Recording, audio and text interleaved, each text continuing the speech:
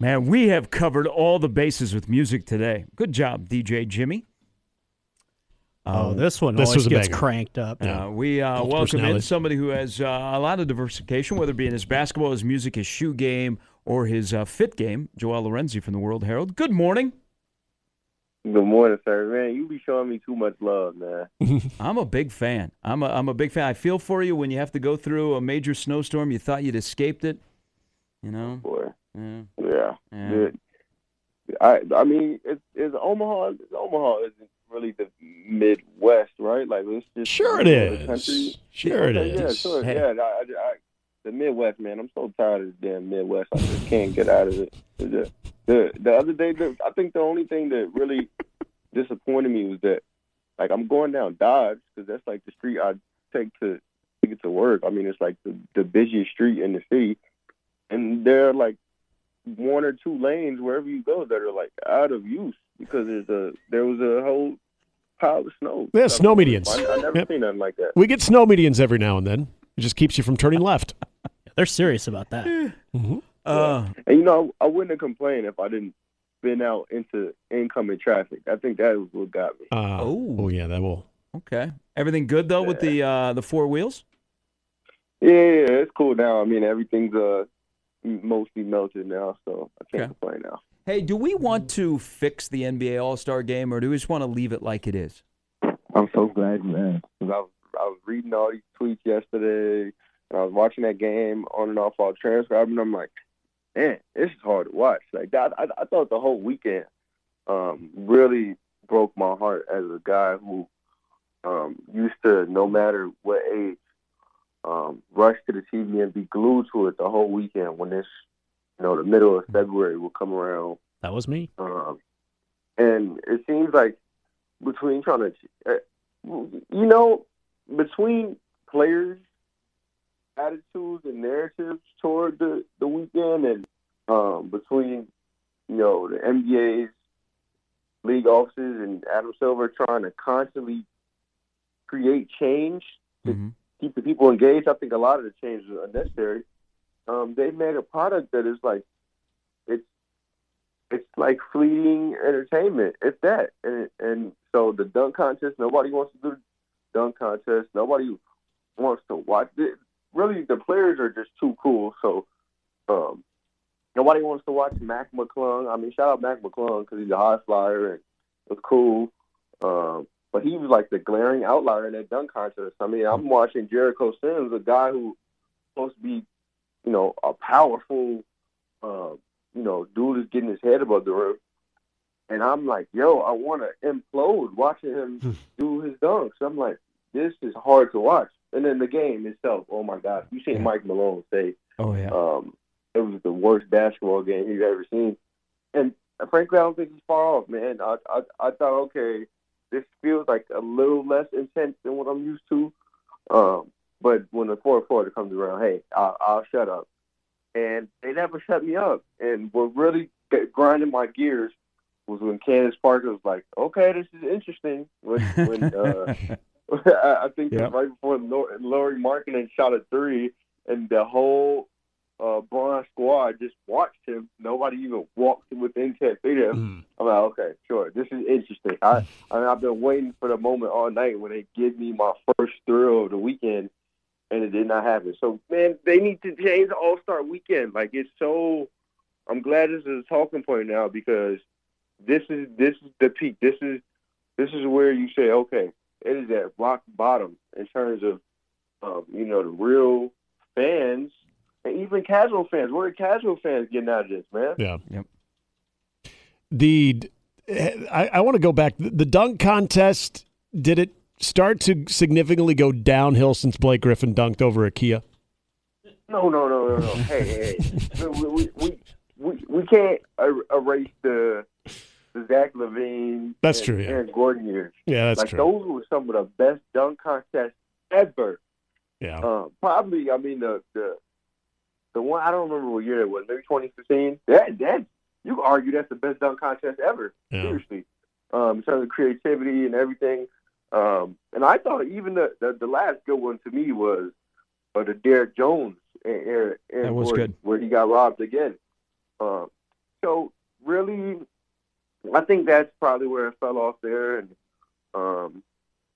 so it is possible to get like non-superstars because back in the day it was the superstars, the stars competing, and you had Dominique and you had Jordan, and through the years maybe Vince Carter, Kobe, like they were big names doing the dunk contest, and now it's like and I remember when I got into the sport, the guys who would be in a dunk contest would be like budding stars who you hadn't heard of yet because they were too young or whatever.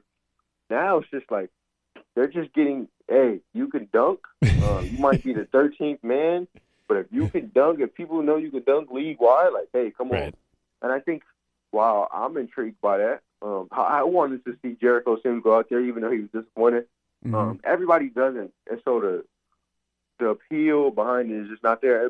I thought the dunk contest would have been better had Shaden Sharp competed, but he backed out last minute. But even still, that only would have moved the meter so much, I think. Yeah, you can't have a guy that's not in the NBA winning your slam dunk competition. But I mean, we all that's not a good look. Hey, so tomorrow night's huge game against Marquette. We'll get your thoughts on that one. But I want to go back to Saturday night in New York City and Art Kaluma. People will remember Art for his closeout on a 9-0 run to help Creighton pull away from St. John's and guarantee that game. But, man, is there any other player that you followed or you watch that is more unpredictable on what you're getting night to night, that they show flashes of being really, really good, and they can give you good, bad, and ugly all in the course of one game like Art does? College basketball, I can't think of a player quite like that. And I think that's been the fun part about covering Art, is that you never know what you're going to get. I thought there was going to be some consistency there when the new year started, because then it was like you saw what he was offering, high intensity, offensive boards. He's going to be in your face. He might get a couple slams off of Art. Like, he was going to be not an enforcer, but the high intensity, do the gritty stuff guy. And now I think he kind of not fell off, but the intensity was maybe lacking for like a game or two. I mean, he did it for, I'd say, 8 games straight during that win streak. And then the other night, I mean, I couldn't have told you that was going to happen. Nobody could lie and say they thought that would have happened. I mean, I never thought that either him or Baylor should stop shooting, because it's not what they've ever done with stop shooting. But I would be lying if I told you that I knew he was going to make 1 3 down the stretch, let alone 3 straight. I mean, nobody on this team, probably nobody in college basketball, you might find 2 or 3 more people outside of him that are as unpredictable. Well, Joel, we've talked about this for the last 2 weeks now, and Creighton continuing to sort of establish their identity in winning just some ugly games. And there are games in college basketball, if you look around, that you could see even a team that could be considered one of the better teams in the country will slip up every now and then.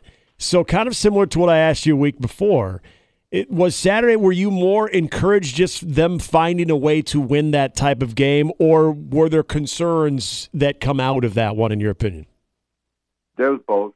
I think if you're a fan, you're probably concerned about Baylor's shooting, because he's had a few games like that now, to the point where you're like, okay, because this happened as they're making a tournament run, like, that's concerning. I'm not sure it was super surprising with Art, because he has had the most consistent or best shooting season. So, and then for him to turn it around the way he did at the end of the game, I think is more encouraging than anything. But I think the bad parts of that game, were, I don't know, they've had games in spurts like that. I would say it was more encouraging than anything, obviously, because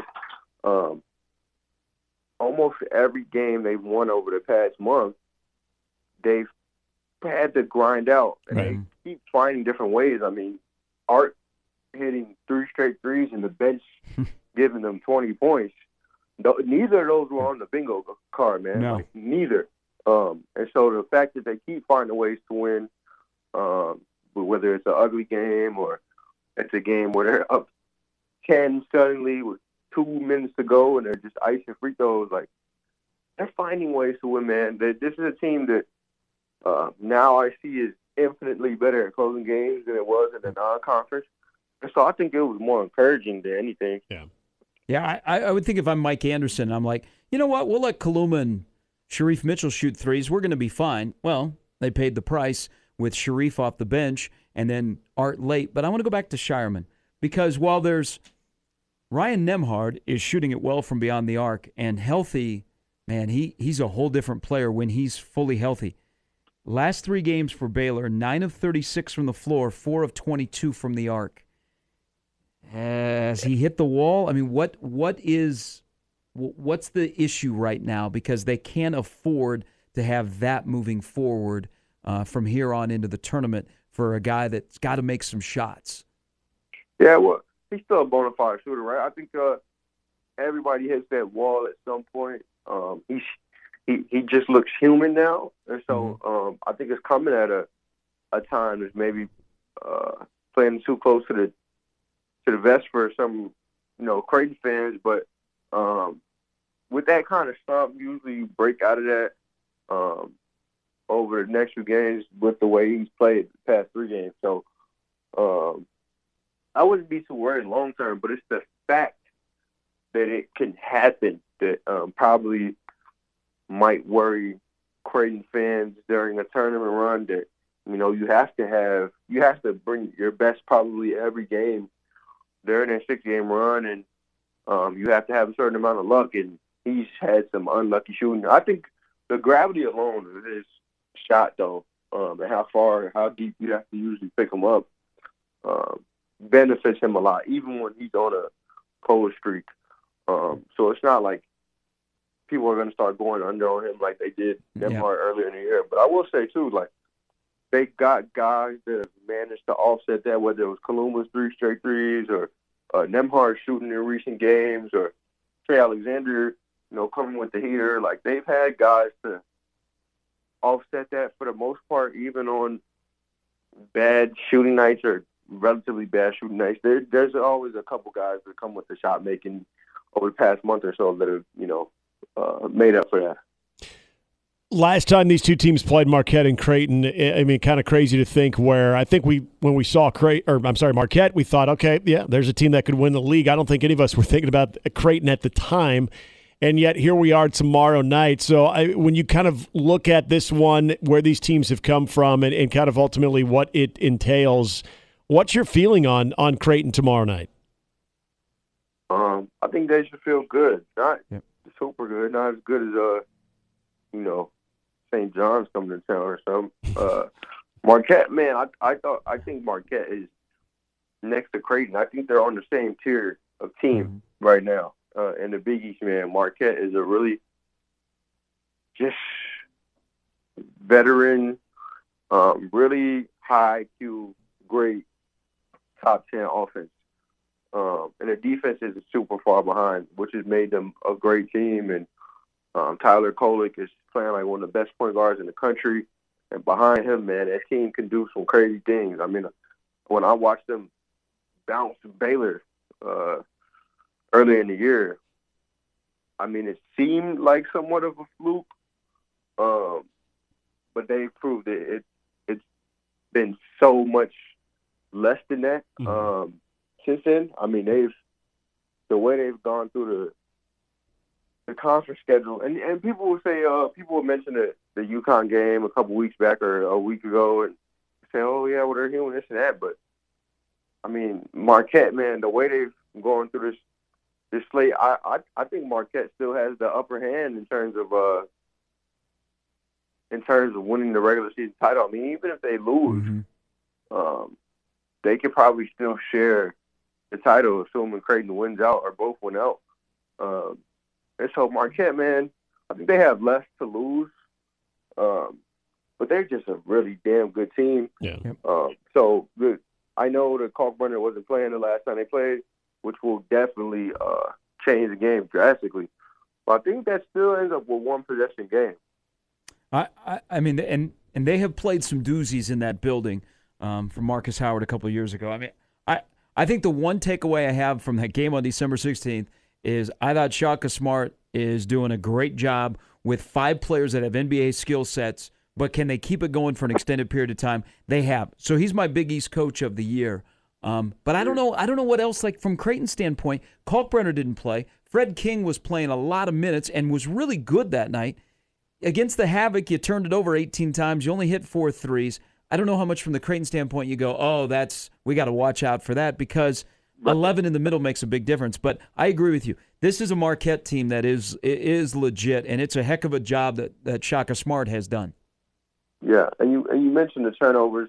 They won't have to force as much in the middle of the floor as they did that time. I keep trying to explain to people that, the difference, and you've seen this in recent games, and this is no knock to Fred because he's still young and he's had his fair share of flashes, but there's a difference, a visible difference. I think this was the Providence game where you really saw it stand out.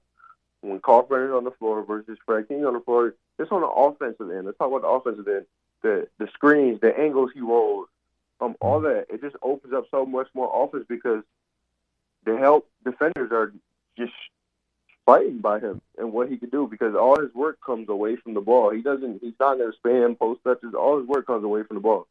And so on that end, he's going to do some big things because in that first meeting, they went to Baylor back at this point in the season. They had went to Baylor probably a lot more than they were used to. And he had to force a lot of stuff in the middle of the floor. He had his, empty side post-ups, stuff they wouldn't have done or tried probably if Kalkbrenner was playing. So I think they can use that type of stuff, which I think could probably still work against Marquette as a wrinkle and not like, every few possession type thing. Like Kalkbrenner is just going to open up so much more for them that I think they're going to have to worry less about contingency plans and whatnot. So yeah, it should be a great night. It'll be Mardi Gras. It'll be for the Big East. Should be a lot of fun. Joel, we appreciate it as always. We'll see you tomorrow night. Appreciate you guys. See you. That's Joel Lorenzi from the Omaha World Herald. Mardi Gras. Yeah. People getting into Mardi Gras? Well, etouffee. But my wife makes a great etouffee. We do it every Fat Tuesday. That used to be fun. You guys want me to? You want me to go to the grocery store today and bring in some punchkis tomorrow? What's a punchki? Jimmy? I don't know. All right, I'll bring in punchkis. I've been told to try a king cake. I've never had one of those. Well, Kellyanne brought the king cake. You guys weren't around, and who had the baby? There was somebody in this building that found the baby. All right, it's on them to make it next year. Fantastic king cake from Kellyanne. King cakes. So tomorrow we'll do punchki. All right, I'll bring in some punchki. I'm looking forward to what punchki is. You have a Google. Or we could have jelly rolls. You guys, the food. I think you guys are. I'm feeling very, very violated that you guys are knocking Jelly Roll. I'm not knocking Jelly Roll. I just didn't know it. Just didn't know who he was. The fact that I didn't know who he was, does that mean I'm dissing him? You guys are going off on his name. Now, to be fair, there was a bagel story on the TV as you were saying this, so that's where my mind naturally went. It is still breakfast time. Think of Jelly Roll. I think of a jelly donut. I think you guys are turned off by his the sign of the cross underneath his right eye. Oh, now come on. I've never been critical of people with face tattoos. He's a very pious individual. But I think Jimmy's accurate, and yeah, he would be your interior guy in 3-4. Oh, he's the run stopper. Like Ted Washington back in the day. Yep. So you're saying that Tony White should maybe make an appearance here? Yeah, hey, again, leave no stone unturned. After following Son of a Sinner, not Son of a Sinner, but Jelly Roll on TikTok, because he stops along the way. Yeah, I don't think he's not nimble. He might need more than winter and summer conditioning. Oh, okay. If you know what I mean. Okay. Fair. All right, we had winners in our Cocaine Bear giveaway. Kevin and Kevin, congratulations. Kevin. That'd be a good afternoon show. 1620. Ditka, that was the answer. Yeah. Mike Ditka is the number 89 that's retired, and Cindy is Yogi's girlfriend. And it wasn't who? Someone suggested. Was it Crank? Yes. Not cocaine, by the way. We're not. Okay, never mind. I mean, it's timely. We'll have more tickets to give away tomorrow. All right. Great show, everybody. A happy President's Day. Enjoy a beer with your favorite president. courtesy of Mornings with Sharp and Hanley on 1620 The Zone.